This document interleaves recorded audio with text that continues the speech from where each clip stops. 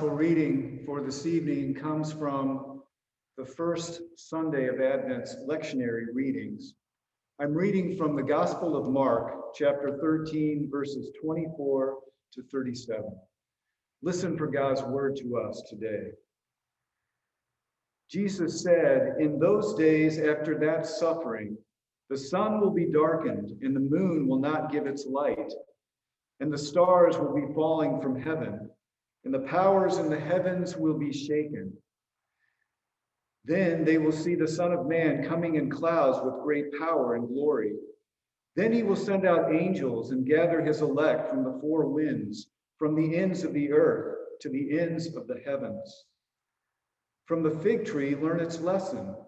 As soon as its branch becomes tender and puts forth its leaves, you know that summer is near. So also, when you see these things taking place, you know that he is near at the very gates. Truly, I tell you, this generation will not pass away until all these things have taken place. Heaven and earth will pass away, but my words will not pass away. But about that day or hour, no one knows, neither the angels in heaven nor the Son, but only the Father. Beware, keep alert, for you do not know when the time will come. It is like a man going on a journey when he leaves home and puts his slaves in charge, each with his work, and commands the doorkeeper to be on the watch. Therefore, keep awake, for you do not know when the master of the house will come, in the evening, or at midnight, or at cockcrow, or at dawn, or else he may find you asleep when he comes suddenly. And what I say to you, I say to all, keep awake." The word of the Lord. Thanks be to God.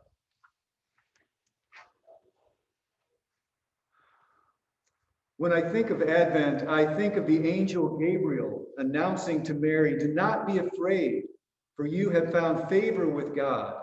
Or I think of Elizabeth's child leaping for joy within her womb at the expectant Mary's arrival. But there is none of that in Mark's gospel. In fact, Mark's gospel skips the birth stories altogether and begins with the prophetic voice of one crying out in the wilderness, "Prepare the way of the Lord." It's followed by Jesus' adult baptism. But instead of a text that celebrates either the beginning of Jesus' life or the start of his life-changing ministry, we're given a text that appears closer to the end of Mark's gospel than its beginning. A text that makes no mention of Jesus' birth, but instead references earthquakes and famines, the beginning of birth pangs, and the end of time. What are we to make of all the prophetic language? The sun will be darkened, and the moon will not give its light, and the stars will fall from heaven. Then they will see the Son of Man coming in clouds with great power and glory. The Advent referenced here is not the first, but the second, the anticipation of Christ's coming again. Early Christians expected Jesus' imminent return, but do we?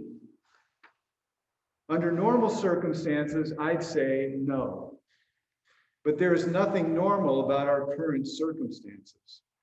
With a global pandemic accounting today for roughly 275,000 deaths in our country alone, or an extensive climate catastrophe on our hands that includes out-of-control wildfires, droughts, hurricanes, and earthquakes, or the widespread racial reckoning, the result of continued anti-Black violence, protracted wars, terrorist activities at home and abroad, and a political divide in this country like we've never seen before.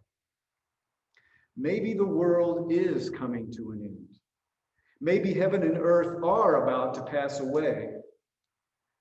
Yet our text for today tells us that when it comes to the day or hour, no one knows, not even the angels in heaven or the Son of Man. Ours is not to wonder how or when, but to remain ready, to keep alert, to be on the watch, to stay awake. But of course, that's easier said than done. Years ago, I remember waking up one morning after a good night's sleep to find that my car, which was only parked a few feet away from where I was sleeping indoors, had been broken into. My prized Alpine stereo had been taken, speakers and all. I remember thinking that had I only known it was going to happen, I would have stayed up to prevent it. Is that what Mark means here? Let's take a closer look. Our text is part of a longer chapter in Mark's gospel, often referred to as the Little Apocalypse. It consists of Jesus' prophecy regarding the destruction of the Temple of Jerusalem and the return of the Son of Man. It speaks of persecution and suffering, of coming wars and earthquakes and famines, and the necessity of keeping alert. Its location in Mark's gospel is also telling. It comes later in the gospel, just before the Passion narrative, before the Lord's Supper, the betrayal of Jesus, his arrest and trial, his death and resurrection. It served as a reminder to the early church of the importance of watchfulness, something the disciples failed to take to heart at the time of the crucifixion. They were warned to be watchful, but they didn't do it. Even the women who found the tomb empty failed to understand the meaning of watchfulness, and instead they ran in fear. Reading it today at the start of Advent serves as a reminder to all of us of the importance of our being watchful. It also helps to connect the first Advent with the second. We are waiting and watching for one who has already come, you might say. We are people who eagerly anticipate God's coming into the world anew, even as we recall the fulfillment of that hope in the birth of Jesus some 2,000 years ago. This in-between time that we live in matters. And Mark gives us clear directions about what we should be doing. Like a doorkeeper watching for his master return, we are to be on the watch, awake, alert, and ready. We're also told why our patience is needed. Beware that no one leads you astray, Jesus says earlier in Mark's gospel. There are many inside and outside the church who claim to know what time it is, and who claim to know what the latest crisis is all about, be it political or religious, economic, ecological, or social. So the question becomes, which voice are we going to listen to? Not all of them know what time it truly is, or what response is appropriate. Watchfulness is necessary because only God knows what time it is. Only God knows what the real crisis is, and only God knows what's needed right now. If we're not paying attention, Mark points out, we're liable to be led astray. As people of faith, we're to put our trust in God and in God alone, knowing that God does not leave us unaccompanied, nor does God leave us without hope, even now, especially now. We are expecting presence this Advent season, expecting God to appear in ways that will inspire, direct us, and enable us. Mark, in our reading for today, motivates us to keep watch, to not worry ourselves with trying to figure out when the end will come or how the final chapter will be written. Those things are not to be of our concern. Rather, our charge, as presented here, is to keep alert, to stay awake, lest Christ return and find us napping. In the apocalyptic worldview, to be alert and awake is to engage in faithful witness, writes Lenora Tubbs Tisdale.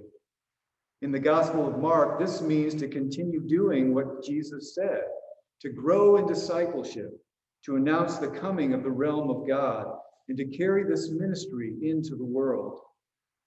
In Mark's world, Tisdale goes on to say, these acts of witness all point towards social justice, for they point toward the realm of God as a social world in which all circumstances and relationships fully manifest God's purposes of love and justice, of peace, mutual support, and abundance. As part of the Richmond Hill community, faithful witness means continuing to work and pray for the healing of metropolitan Richmond. Those things keep us on track. Those things keep us alert and awake.